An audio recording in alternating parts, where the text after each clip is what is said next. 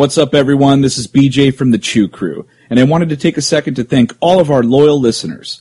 We would love it if you could take just a minute to review our podcast on iTunes. It'll really help us out.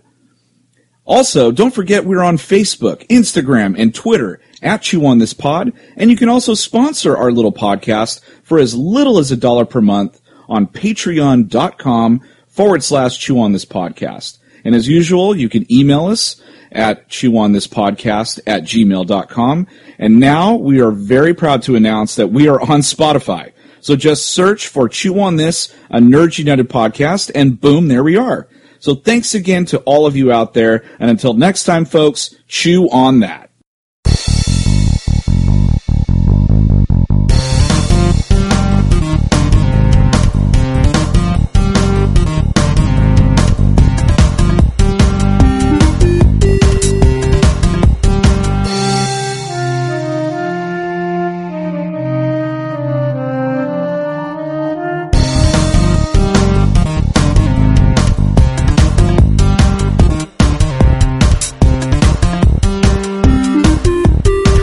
Welcome to Chew on This, says WTF. We cannot say that exactly what that means out loud because it's a family show here today. But you guys get the gist of it, and this is where we kind of look at some of your favorite movies and look at some scenes where we're going, WTF, why did they do that? You want to go first? I can go first, yes. So first on the list I have, so it's the 20-year anniversary of The Matrix. Such a great classic film. You know, we just heard the other day they're going to be doing a Matrix 4, which has us very excited. But there's a lot of scenes in The Matrix where I was just like, I don't understand this. So there's a part in the movie, you guys remember this, there's a part in the movie where our heroes get stuck like in a wall. They're in a wall and they're crawling down and they're trying to get away from Agent Smith, and then one of them sneezes and gives away their position, and then the agent breaks through the wall and grabs Morpheus and captures him, all that stuff. Well, my thing is, do they have it's a computer program, right? Why can't they design a program that eliminates allergies in Matrix? Well, I don't think that was allergies. I mean, that was just more of like getting dirt kicked in your face. But I'm like, can't you just I don't want to be sick in the Matrix. I don't want to have allergies. I don't want to. Well, that's the whole thing we were talking about with the Matrix before, is that there's so many scenarios that doesn't come up in the Matrix. Right. Like what? Because everybody knows, everybody's seen more than everybody's seen the Matrix here, right? Everybody's seen it? Yeah, and we're going to spoil movies if you haven't seen them. So yeah, all these are going to be spoiled. So the thing about the Matrix is you never think about, they use the people, say we're in the Matrix right now, right? There's actually a guy plugged into the Matrix right now that's in a coma. So how does that work? Does that person realize that they're in a coma? So it's like Inception and Matrix? Inception coma. So there's, what's the other ones where you just grow up the Matrix purposely makes serial killers, right? How bad do you have to be like a bum, in an alley in the Matrix? So imagine you're fake. That's like the worst game of The Sims. What do you want to be? I don't want to have a mansion. I want to be a homeless person.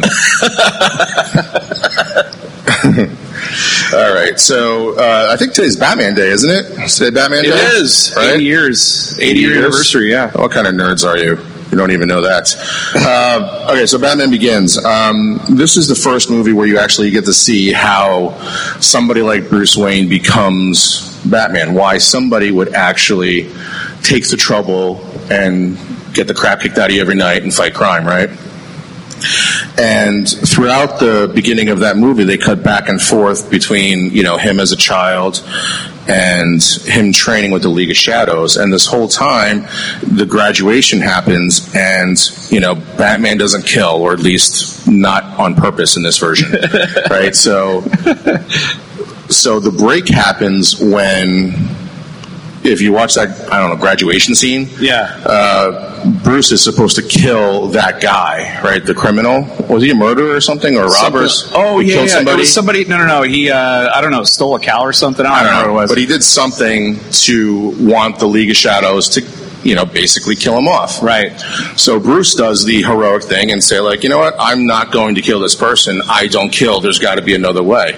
So what's the very next thing that he does? doesn't he hit he burns the whole place down. He kills everybody in the League of Shadows. By not killing one person, he kills everybody. So it was like weighing out, like, okay, I could kill this one person or kill all the League of Shadows except for one person. He's just like, let's have a barbecue. Let's talk this through. It's like more like a buffet. If you're like, I'm going to buffet, and you're like, I'm only going to eat the salad bar. And then you end up doing everything else that you weren't supposed to. You even got the soft serve ice cream. All right. So one of if you listen to our podcast, one of the movies we hate the most is like Spider-Man 3.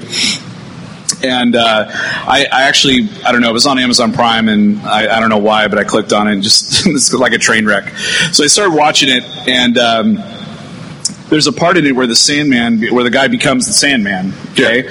And he has this locket throughout the whole movie. He takes it everywhere with him. And I'm thinking to myself, like, how does he carry that everywhere with him? Like, wouldn't it just, like, seep right through his hand? If he loses concentration. Yeah, but there's a part in the movie where he, like, falls in the water in the sewer, and he just disperses altogether. Did he have that at the end of the movie? He had the locket at the end of the movie. I was like, how did you carry that thing around? He doesn't have a utility belt. So I completely forgot about that. So at the very end of the movie, like you see in the beginning of the movie, they have that beautiful scene where he turns into Sandman, and he actually picks up the locket in his hand, and I think it seeps through his hand, and then the rest of them, and then he like finally is able to, like you said, concentrate, and then he's able to hold that locket, but he has it the entire movie, like through all the fights, through the water scene, all that stuff. He has that's it a lot all of concentration. That's a lot of concentration. He's like, let's just put it in the. The only way that I could be equivalent to that is when I bought my first pair of Oakleys. Does everybody know what that's like? When you buy your first pair of expensive sunglasses. $300 sunglasses? Yeah, and you are scared to death that you're going to scratch them. It's like a Fabergé egg? Yeah, like I was so... I actually returned my first pair of Oakleys because I was stressing out about it so much. The Sandman returns the locket. He's like, I gotta take this back. I don't want this anymore. I'm going to lose it. All right, so Jurassic Park. It's one of the classics. Everybody loves the classics, and this is the one that said it all.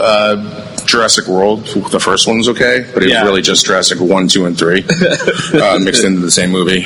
So Jurassic Park.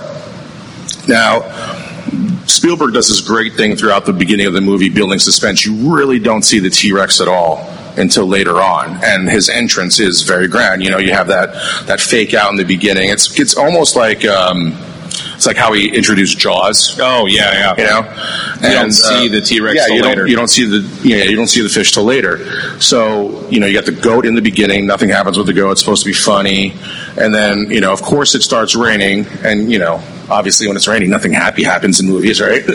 So that's when you see the goat leg, famously drop up on the Jeep. And Timmy and what is her name? I don't remember her name, but his sister. Right, I hate her. So, so the T-Rex comes out, in this dramatic, beautiful wide shot between the two cars, and is about to attack. Ignores the front Jeep where Timmy and his sister are, and it is about to attack Malcolm and Grant's car. Dr. Grant, right. That's what they were going to do. So what does Timmy's sister do? For no reason whatsoever, she turns on the flashlight to alert the T-Rex that somebody is in this front Jeep, right? And the best part is she does not know how to turn off a flashlight. Just hit the same button you did when you turned it on. Because this is the same person at the end of the movie that is able to hack a computer system and through a Linux system. Right. She's like, I know Linux, but you don't know how to turn off a flashlight. So all they had to do really is just flip it over and push it to the ground. All flashlights, it's the same button you hit to turn. It's the same thing. There's no code. There's no different way to turn off a flashlight. If it's one of those ones where you twist, you just twist it the opposite way. If it's a button, you push the button again. All flashlights work the same. Exactly the same. Right. So I don't know how she can't turn off a flashlight or. but knows how to hack a brand new security system that she's never seen before of a park that has dinosaurs in it. That you would think the security system was really, really well done, but nope. The girl that can't turn off a flashlight can hack it. Any Harry Potter fans out there? Let's give out something. Oh, you want to give up something? Yeah. Okay, we can do that. You check the first one? Sure. Off of Instagram. We'll do Instagram. Okay, I'll do Instagram. Adrian K.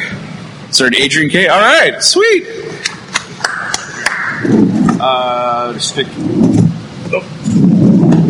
Dropping everything. You get I don't know what this is. Overwatch figure. There you go. We would have thought the price tag, so it didn't devalue it. I was like, dude, there's still a price tag. You can't take it back now. You don't know where I got it. Harry Potter fans. Any Harry Potter fans? Harry Potter fans. Harry Potter fans. Okay, so the second movie, or the second movie is Harry Potter and the Chamber of Secrets. And they stress throughout that entire movie that they know the Chamber of Secrets exists, but they have absolutely no idea where it is. And they go through this whole intricate process to actually eventually find the Chamber of Secrets, but Dumbledore's bird just flies down a hole and rescues the kids. So for 50 years, they could not find this giant hole in the backyard. Right. It's not very secretive when you have a huge crevice in the backyard of your house. We need let's make a lock that you can only open with some like dead language, right? But leave the back door open.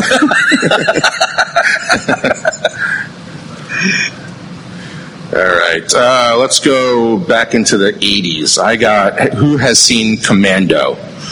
Oh my gosh. Has anybody ever seen Commando except this gentleman right here?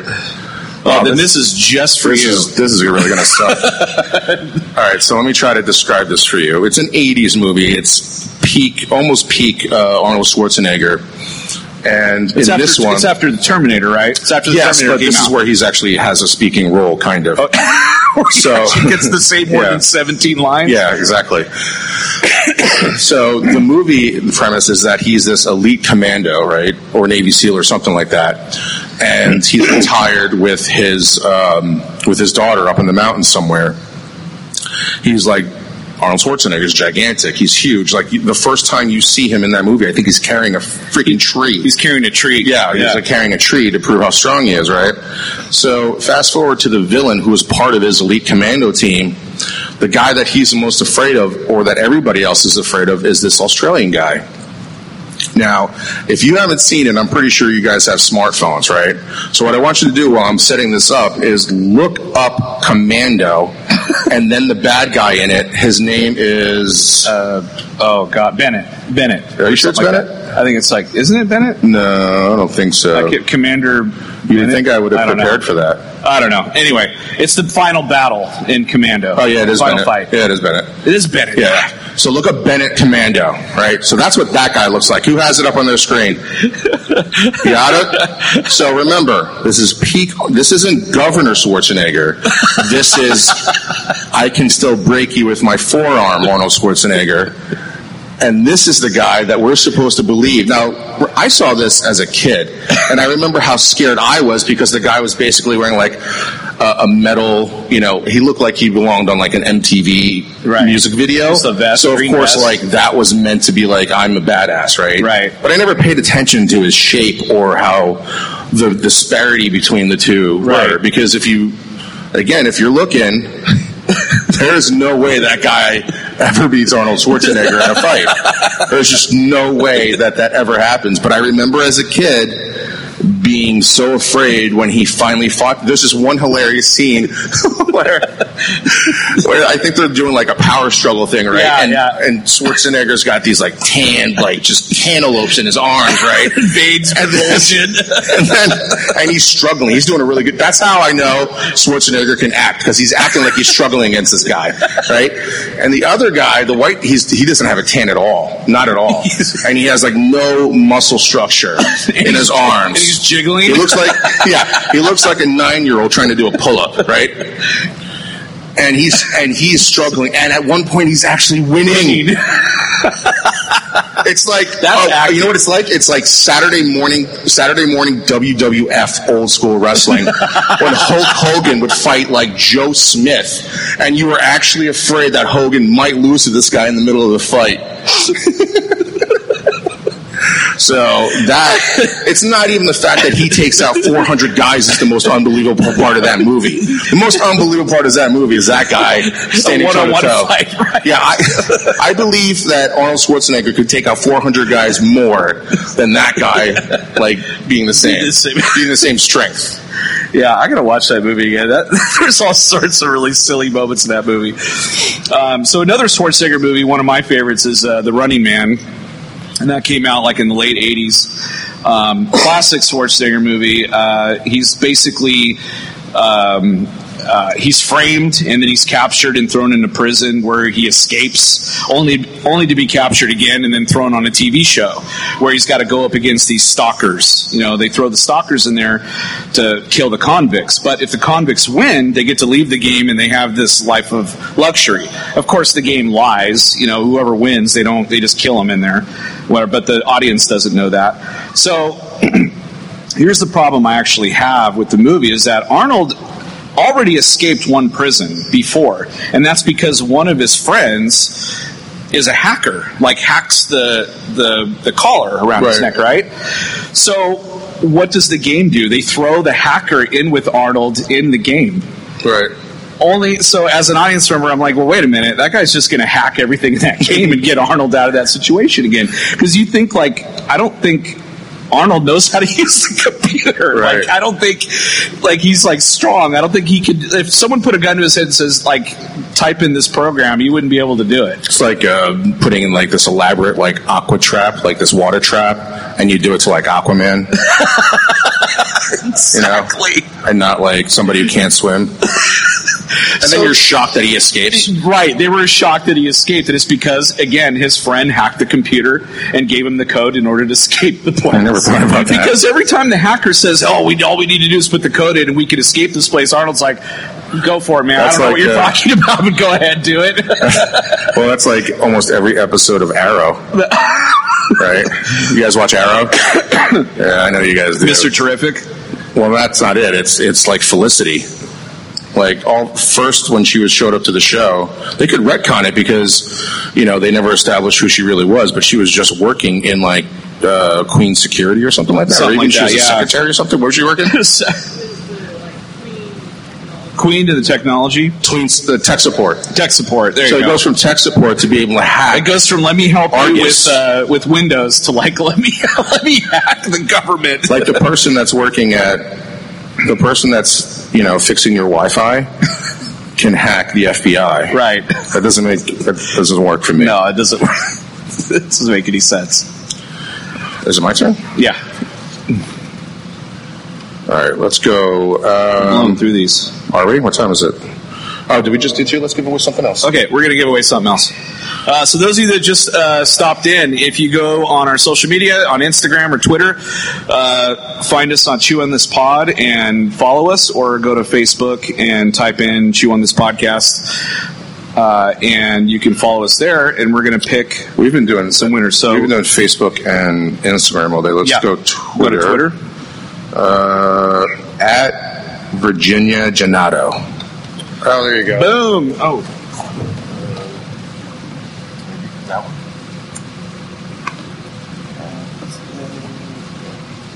Let's see. You get... This is Finn from Jakku. I haven't seen one of these in a really long time. There you go. Oops. Oh, sorry. There you go. Like, give it back. You're going to end up ruining the box one time. Yeah. It's already lost value just now. All right, so this one is a family film. So this one is a staple in my house when I'm, doing holiday traditions. So there's certain movies that I watch every holiday: Christmas Story, Christmas Vacation, Elf, and then finally the Home Alone movies, right? Home Alone. I think I had this tradition going on for at least 5 to 6 years before I realized this. So in Home Alone 2, it's in New York, but it follows the same premise, right? Now they're called the Sticky Bandits. There's a maze of traps that Kevin gets away, but actually he gets caught this time, right? He gets caught by them, and they are going to kill him at Central Park. Now, why that's important is because, that's right in front of that major, gorgeous Plaza Hotel. It's like one of the most famous hotels in New York. And Kevin is living there he has his parents' dad's credit card, right? So anyway, why I bring that up is because that you can overlook Central Park. So as he's about to get shot, I guess one of the traps was like oil or something, and he can't shoot the gun. And then who comes and saves Kevin at the last minute? The pigeon lady. You're laughing, but that's actually her name in the credits. The pigeon lady. They don't even give her a name. She is so integral.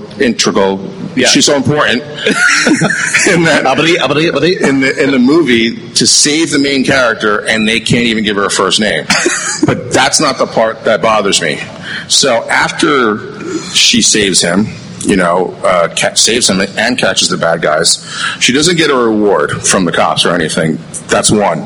But later on, Kevin wakes up on Christmas Day thinking they're not going to have any gifts because, they're away from home. But it's loaded with gifts. The Plaza Hotel, the living room area is just loaded with gifts because the robbery that they stopped was that big giant toy store, and the president or the CEO or owner knew who it was. So they tell that story about the doves, right? About like how there's 2 of them and you give one to the other person so you never forget them, right? So at the end of or in the middle of that scene where they're trying to open presents and they're getting ready to probably have like the best breakfast ever. Yeah, the best Christmas breakfast ever in this giant, nice, warm hotel. Kevin sees the pigeon lady from his window feeding pigeons. They drive it really home. So he goes out there and has this warm moment, thanks her, and has this touching moment where he gives her the other dove and says, "It's so I'll never forget you," right? And then the movie ends with him getting in trouble for the big thing because he's about to take off anyway. The thing that bothers me is that this moment is supposed to show how great and warm and how nice of a kid Kevin actually is, right? But he is so not. It's Christmas. He's in the Plaza Hotel with like 50 million gifts, about to eat a giant warm breakfast, all for free because he saved the toy store. Looks out to see a homeless lady, and he doesn't think, "Hey, thanks for saving my butt. Come to the hotel and have some food. Here's a plastic dove for a Christmas tree that you don't have in a house that you don't have pigeon lady." So that's my problem with that because Kevin is so freaking oblivious to the fact that she's homeless. It's like, oh, you must be rich because you live above an opera house. Here's an ornament. Oh, you don't have a tree? Oh, no. I'm so sorry. It's getting really cold. I'm going to go back in. Yeah, really cold outside, and I'm really hungry. And I haven't eaten anything yet, so I'll talk to you later. I haven't got to open any presents yet. I'll say bye before I leave in my limo to go to the hotel. For the plane. I'll wave at you from the window. Yeah. Oh, my gosh. Okay, so Back to the Future. Oh, this is really pretty 80s heavy. So Back to the Future, one of my all-time favorite movies, practically flawless movie, but whenever you're dealing with time travel, there's always issues. It doesn't matter what it is. The latest one was Endgame. There's a lot of issues with that.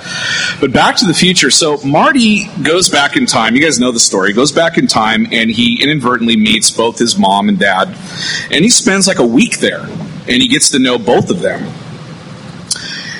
And at the end of the movie, you know, his mom and dad get together, and he saves the day and all that stuff. And he's about to leave, and they're like, oh, like, you know, he's like, hey, when you have a kid and he's 8 years old, you know, go easy on him when he tries to burn the house down or something like that. And then he leaves, and they're both like, oh, Marty, that's such a great name for a kid or whatever. And he leaves. Well, my problem is, like, when Marty goes back to the future, how come none of his parents recognize him? Because he's growing up? Because as he's growing up, they're like, the father should look at his son and go, that guy looks like the guy that you went on a date with at the party back then. So you cheated on me? Yeah, while I was writing this book. But what's worse is Marty is the youngest of the kids, so at some point she must have said, like, hey, it wasn't the first child, right? It was the third child. The third child. Yeah. So she's like, I'm going out of town with, you know, on a girls' weekend. Yeah, and he's pregnant with Marty. Because, like, for her too, like, that's got to freak her out too. At a certain point, when he's at his age at high school, she's got to remember. She's got to remember that last guy that she dated before she got Everybody married. remembers. I mean, who doesn't remember their first boyfriend and girlfriend? Now imagine you remember your first boyfriend and girlfriend, and then you have a kid that looks identical to the guy that you dated. That would explain in the other like Back to the Future universe why she drinks so much. In that version, it's not because the father's a loser, it's because she remembers that Marty looks like this guy. She's like, oh man, what did I do? Yeah, that's why she's drinking vodka straight up. I actually had another Batman Begins one. Nice. So, yeah, okay. I'm trying to figure out whether or not this is going to get me in trouble. There's a couple of heroes in, you know, the comic book world and comic book movies that really pride themselves on covering their identity, making sure that nobody knows who they are. Batman's one of them, right? More so than anybody else, because let's face it, Superman's glasses and Wonder Woman just changes, right? So, but the second one is probably Spider-Man too. Yep. Those two are the ones that want to hide their identity the most. Now, this has nothing to do with the plot hole. It has something to do with the casting director. Okay. So, Batman Begins sets up, you see how he, you know, makes the cowl, you know, how he gets the suit, how the cape, the Batmobile, all that stuff. You get all that, right? Just to hide who he is, so he's not driving like his Porsche to go fight crime, right? So people recognize him. So, but the problem is that Christian Bale has a lisp, and there's not a lot of rich people in Gotham that have a lisp that could afford this crap. So, right off the bat, somebody should have been like, Bruce? Because that gives it away. I feel like that gives it away. Well, especially if they call him all the time on the phone and that's all they hear is the voice. Like if he's waking up early in the morning, he sounds like the Batman voice, right? Like if you wake him up, it's like, hello. And then later meets him in the alleyway and he's like, hello. I mean, picture like, does everybody watch football, or people, do you guys know who Michael Strahan is? Okay, so Michael Strahan's most unique feature is what? The gap in the teeth, right? Now picture somebody that is a superhero his size with that gap in the tooth, but he has his face covered. You're telling me you're not going to know that's Michael Strahan. Right? That's such a unique thing. But that's the same argument when we watch Arrow. Yeah. And Diggle will change it. Diggle will put on. A lot of people watch Arrow, right? So remember when Diggle took over Green Arrow, and people were like, "It's the same Arrow," and I'm like, "How?" The dude's like 6'7" of pure awesome blackness, and he has sleeveless arms. Like, it's sleeveless, so you can clearly see he's no longer white, right? And Diggle is so much taller and bigger. He's like a freaking bodybuilder. He's like a fat man in a little coat. Yeah, I don't know how he didn't stretch that out. They don't sound the same. They're not the same height. They're not the same color. There is nothing. It's like Whirly Wraps. It's like, I think it was Arrow, but it looked like he was wearing a long sleeve black shirt. And when did he get ripped? Yeah, he got a lot bigger and taller. And his aim isn't that good. Oh, and he's using a gun arrow now. Gun arrow.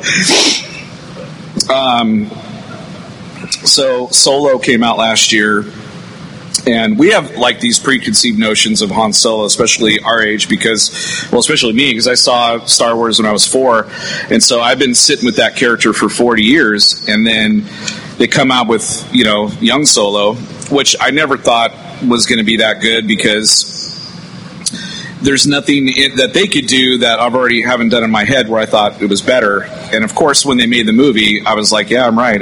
What I thought was better. But they decided that, the way that they were going to introduce Chewbacca was completely different than what, I read about when I was a kid. So Han, he grew up in the streets of Corellia, like an orphan, and that's like a big city and all that stuff. He roam in the streets. He's stealing things and all that stuff. Well, then he meets Chewbacca on a completely different planet. And of course, Chewbacca wants to eat him. And he speaks Wookiee language all of a sudden. Where did he learn that? Where do they have like Rosetta Stone, like Wookiee on a Rosetta Stone? No, this movie kind of had a problem about Wookiee for Dummies, where the movie is about Han Solo and he's known for being a great pilot, and they don't show him flying anything till when? In the movie? Well, I mean, when they did the... He doesn't fly anything until he doesn't. He doesn't. That's the same problem. It's kind of like with Luke. That's the same problem with Anakin, too. They keep saying he's such an amazing pilot. He was the best pilot in the galaxy, but you never really get to see that. Well, like Luke, because he basically drives the equivalent of a car, and then they let him fly a jet fighter. So figure that one out. Yeah.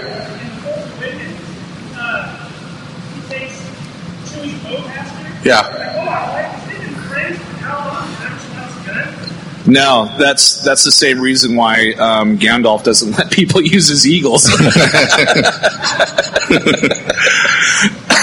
It's that really expensive car. He's like, I don't want you to use this, but I don't know, for whatever reason, Chewbacca's like, all right, you're getting old. Apparently in the script, you die.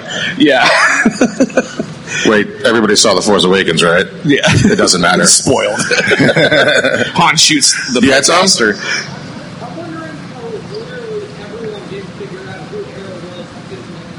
You're still stuck on the Diggle thing? It's confusing, isn't it? Right. Well, that's the same thing as Mr. Terrific, right? So, the most unbelievable thing is him getting his hair like that before battle in 5 minutes, in enough time for the other guys just to get dressed. I know for a fact that is like a 4 or 5 hour process. So the most unbelievable thing is not those flying balls that he has, is the fact that he gets his hair done on time to be able to fight. And he just spray paints like a T over his face instead of make a piece of cloth or something like that. That show is so unbelievable. And then there's that scene where he's like, I got it. There's that intricate thing. Oh yeah, he's like, I got it because I was a decathlete. Yeah, I was a decathlete. I got it. I know how to plant landmines now. Oh God, I don't know if I could talk about this one, but I'm going to anyway. So, who saw the remake of The Lion King? Did you guys like it? No, you didn't see it? You didn't like it? Did you think it was gorgeous? No? I don't know if I can talk about this. Go ahead. So I saw it on IMAX here in Sacramento, and it was a gorgeous movie. You could see how much detail they put into every hair. Dust is something really difficult to animate. That's fake. I mean, there was no real shots except for one, I think, in the entire movie. Everything was fake. There were no real sets. There was no wood. There was no sand. Everything was CG'd. And everything looked gorgeous, except it's the same problem with Jurassic Park. Now, who has seen the second Jurassic Park with Jeff Goldblum, right, as a main character? So there's that scene where all those people from Gentech or whatever the company is, Gen something. they're trying to get the dinosaurs, right? And you see this, it's a really great shot, except for this one that I can't ever look away from, which is where they're following the motorcycle in between the Brachiosaurus's legs, right? But right under the tail. It's like Ken doll, right? Like underneath, it's like Ken doll. And I was like, oh man, is that really what dinosaurs look like? Because that was the most realistic looking dinosaur you ever seen, right? Even like the documentaries or Discovery Channel, it's not that good looking. So you think like, oh my God, they went full real. This looks just like a real T-Rex. This looks just like a Brachiosaurus, but there's no stuff. There's no parts. Yeah, it's like I said, like a Ken doll, you know. No hanging fruit. There's no codpiece. Right? So anyway, there's a scene in The Lion King. Let's take it back to my original point. There's a scene in The Lion King where they're singing the song, and on IMAX now, which is about the size of this wall. No, hold on a second. I'm picturing you like staring up at that IMAX one, like so there's a scene really where looking. I think they're still singing the song, and all three of them are laying down. Simba, Timon. Nala, Timon. And Pumbaa. And Simba's like full spread eagle to the camera because that's how they animated the first one. And I'm looking at this and I'm like, oh my God, look how real all this looks. And I can't help it because like the fur is really white, so it stands out. It's like if you whited out something on like a black construction paper, you would definitely see that part. Right? So I look, because how can I not? It's IMAX. I can't look anywhere else but that. And I can't stop thinking that the lions in The Lion King are the same species as the dinosaurs in Jurassic Park because they have nothing down below. I mean, if you've ever seen a National Geographic film, they're hard to miss. They're really big.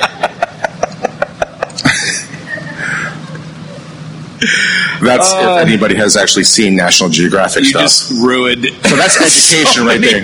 Yeah. Nobody's going to watch it. Everybody's actually going to watch it because not a lot of people watched it. I want to see this. Now they're like, I want to see it. I don't have to see it. I need to see this. Oh, okay. I don't know why I'm on a Spider-Man 3 kick, but there's something. Probably about something else, right? Damn it! I always do that too. I know you do. Okay. All right, we need it in. Okay, is it my turn? I think it's my turn actually. Okay. No, I think you did the last one. All right. Okay.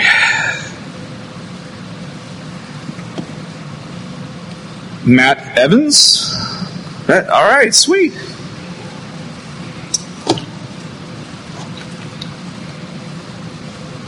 This is Battlefront for PS4. Yeah. Thank you. You're welcome. Sweet. You only have a Switch, don't you? He didn't seem that excited. Either that or he knows the game's not that good. Yeah, it's like, he's like, oh, great. Microtransactions, I think, too.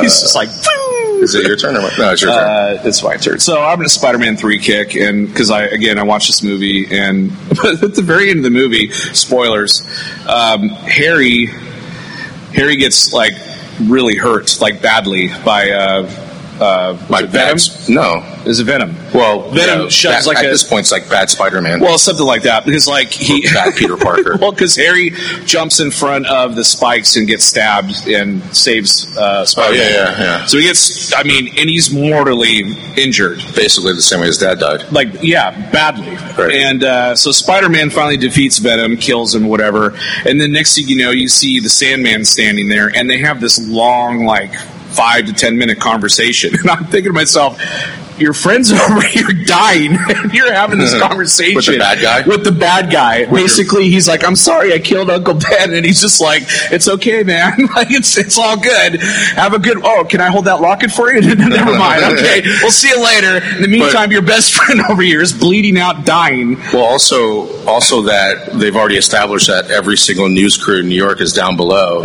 and you pull your mask off and have a cry session. Oh yeah, he does. He does take his mask off. Yeah, he starts crying again. Like right. Every movie, he cries and takes his mask off. I think he does it 3 times in that movie. Probably. I think that's when Mary Jane breaks up with him. He cries on the bridge. Oh, that's right. That's right. But he doesn't do it in like Spider-Man outfit. No, he doesn't cry under the mask. He's got to take it off and show you the I guess tears and all that stuff. like wearing wet jeans, I guess. But see, he might have had enough time to save him. Instead, he had to have a conversation with the Sandman. Well, I think it was pretty much done. He's dead. That looked like it hurt. I don't know, man. Tony Stark got stabbed by. They never talked about that anymore. But Thanos Well, no, I don't know. He just sprays it. Yeah, but it's what's her face that saves him on the ship. Nebula. Yeah, she. Right. They talk about that a little bit early on. I don't know. He should have died. All right. So Star Wars. I don't know how this one's going to go. So it's got one of the best iconic opening scenes, right? It's just the Carillion. Is it Carillion? No, it's Coruscant. Coruscant. You're talking about Revenge of the Sith. No, I'm talking about A New Hope. In the opening, it's the Leia ship. Oh yeah, right? The Tantive 4. The Tantive 4. So Corvette. Right. So there's a lot of things that are now bothersome to us because of Rogue One. Because everybody's lying to Vader, even though Vader just killed half of his friends and saw him, hand off the plans, because that was the last person that Vader kills. So Vader knows that the plans are on the ship, right? So Family Guy did this great take on it where they were like, now the plans are in the escape pod. Oh, escape pod, right. And they're like, don't shoot. What are we, running on a shortage on laser beams type of a joke. It's a really great joke because there's no reason in a galaxy far, far away where sentient robots exist, they just only check for biological life forms, right? Right. So they let that go. And that was really funny in Family Guy. Well, I watched it recently for another podcast that we did, but what I forgot to mention on that was that if Vader had known that the plans were on that ship, why even board the ship and just blow the whole thing up? Right. Right? It would have. He knew it was there. That's it. Over. Done. Because they never left this, the level of how far they were away wasn't really that far. No, and they were jamming their signals and stuff too. They wouldn't have been able to send the plans off anywhere. So when you see that escape pod, it's like, oh, shoot that too. Right. Well, sir, we have robots. Nah, that's okay. No, that's okay. Just shoot that thing. But I think because of Rogue One, it ruins that opening. It does a little bit. All the movies have especially since Leia says, I don't know what you're talking about. Yeah. And he should have been like, you liar! I just saw you leave. Yeah. I just killed half of your men. I know. I'm on a diplomatic mission. What are you talking about? No, you're not. You were just over Maybe that there's planet. Another Corvette that looks just like mine. Yeah. He's like, no. See that guy right there? That's the guy who ran away from me. Bill, I see you. So, in Solo, this is one of the biggest things that bothered me was that there's this really elaborate set piece on this planet where they got to go steal this coaxium, which is hyperdrive fuel or something like that. So the idea is they have to go to this planet and get on this train and detach the cars and then fly off with it. And the scene looks cool, and I know what they're trying to do. They're trying to emulate the Great Train Robbery or some of those really good westerns. But this is Star Wars, man. There's ships that fly. Why are there trains on a planet? I think they figured out what's the most illogical thing to use in this scene so that we can have a giant chase scene to kill off her, I forget her name. But they know it's like that Seinfeld joke. The Chinese people know that there are forks, yet they continue to use sticks. Right. So they have ships. Yeah, they could fly the stuff to the place. Well, not only but that, they're like, let's put it on a train so we get robbed. Well, the plan wasn't probably the best plan either. The plan didn't make sense either because they all died. Most of them died anyway. Wait, how many did die? Val and the pilot and that forearm dude, Rio, I think his name was. John Favreau died. All right. Your money, you don't even know it. Let's give out something else. We'll give out the little that thing. Facebook? We're gonna do Facebook. Facebook. Okay. All right. You haven't used your Twitter? I know, right? Who uses Twitter? I don't use Twitter. All right. I know. I think I use Instagram more than anything else. Here, you pick out of these three. Out of which three? What? The top three. Oh, the top. Okay. Trisha Leonhardt? Oh, that's you. Oh. My eyes, I can read barely. You want to give that one? No, that is the last thing. Oh, this is the last. Yeah, we got to. Oh, okay. Oh, you get something really cool. They don't make these anymore. Isn't that cool? That is awesome. Thank you. Because this is a very Star Wars heavy show, so. All right. Well, I think we have to end it. So. Okay. Well, I'm going to do one more. And then we'll send you guys out into the night. Okay. So again, this is another Star Wars one. I'll say we all know that when the Jedi are ready to die, that they disappear and they leave behind all their possessions. Okay, so we saw Yoda pass away, and he left Obi-Wan. He left his cane behind, and and his cloak. Obi-Wan passes away, and he leaves his cloak and his lightsaber behind. Well, Luke in The Last Jedi, he disappears, and all I kept thinking about is how come his metal arm doesn't just go clink, clink, clink, clink, clink, clink, clink, clink down the hill? I think that's probably a cut scene, right? Since it is like we deleted it out. A Disney movie. Yeah, I don't think they could do that. It's like that gorgeous shot. It's just his metal arm. So that thinking for the Rise of Skywalker, is he going to have his hand back? Oh, as a Force ghost? Yeah. Or would you imagine a fake robot hand? He would have his normal hand because the way the Jedi they go back to when they became the Force. Oh no, wait, he won't have his arm. He won't have his hand. Like a football player who played for two teams and you're trying to figure out with or without the hand, like which team they go into Canton with. Does he go with the robot hand or can he switch back and forth? I think there's just to be a stump, like a Force ghost stump. Oh, and that's it. That sucks. Yeah, it's terrible.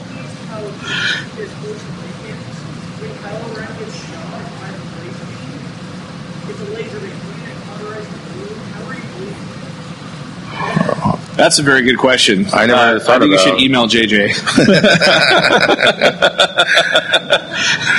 and the thing is like Kylo Ren is almost like Jason from like Friday the 13th because Rey and Finn are so far ahead of him running to their ship, and Kylo just shows up in front of him, and I'm like, wow. That is a Friday the 13th. That's a Friday the 13th thing where Jason's lumbering through the forest and the kids are running so fast, and then they just come upon him and he kills them. I'm like, wait yeah, a but minute. They probably never showed the part where they're running around in a circle. That's why it always happened. All right. Well, thank you guys for coming out. That was Chew on This as WTF at Wizard World 2019. I'm BJ. Rick. Till next time, folks, chew on that. Later.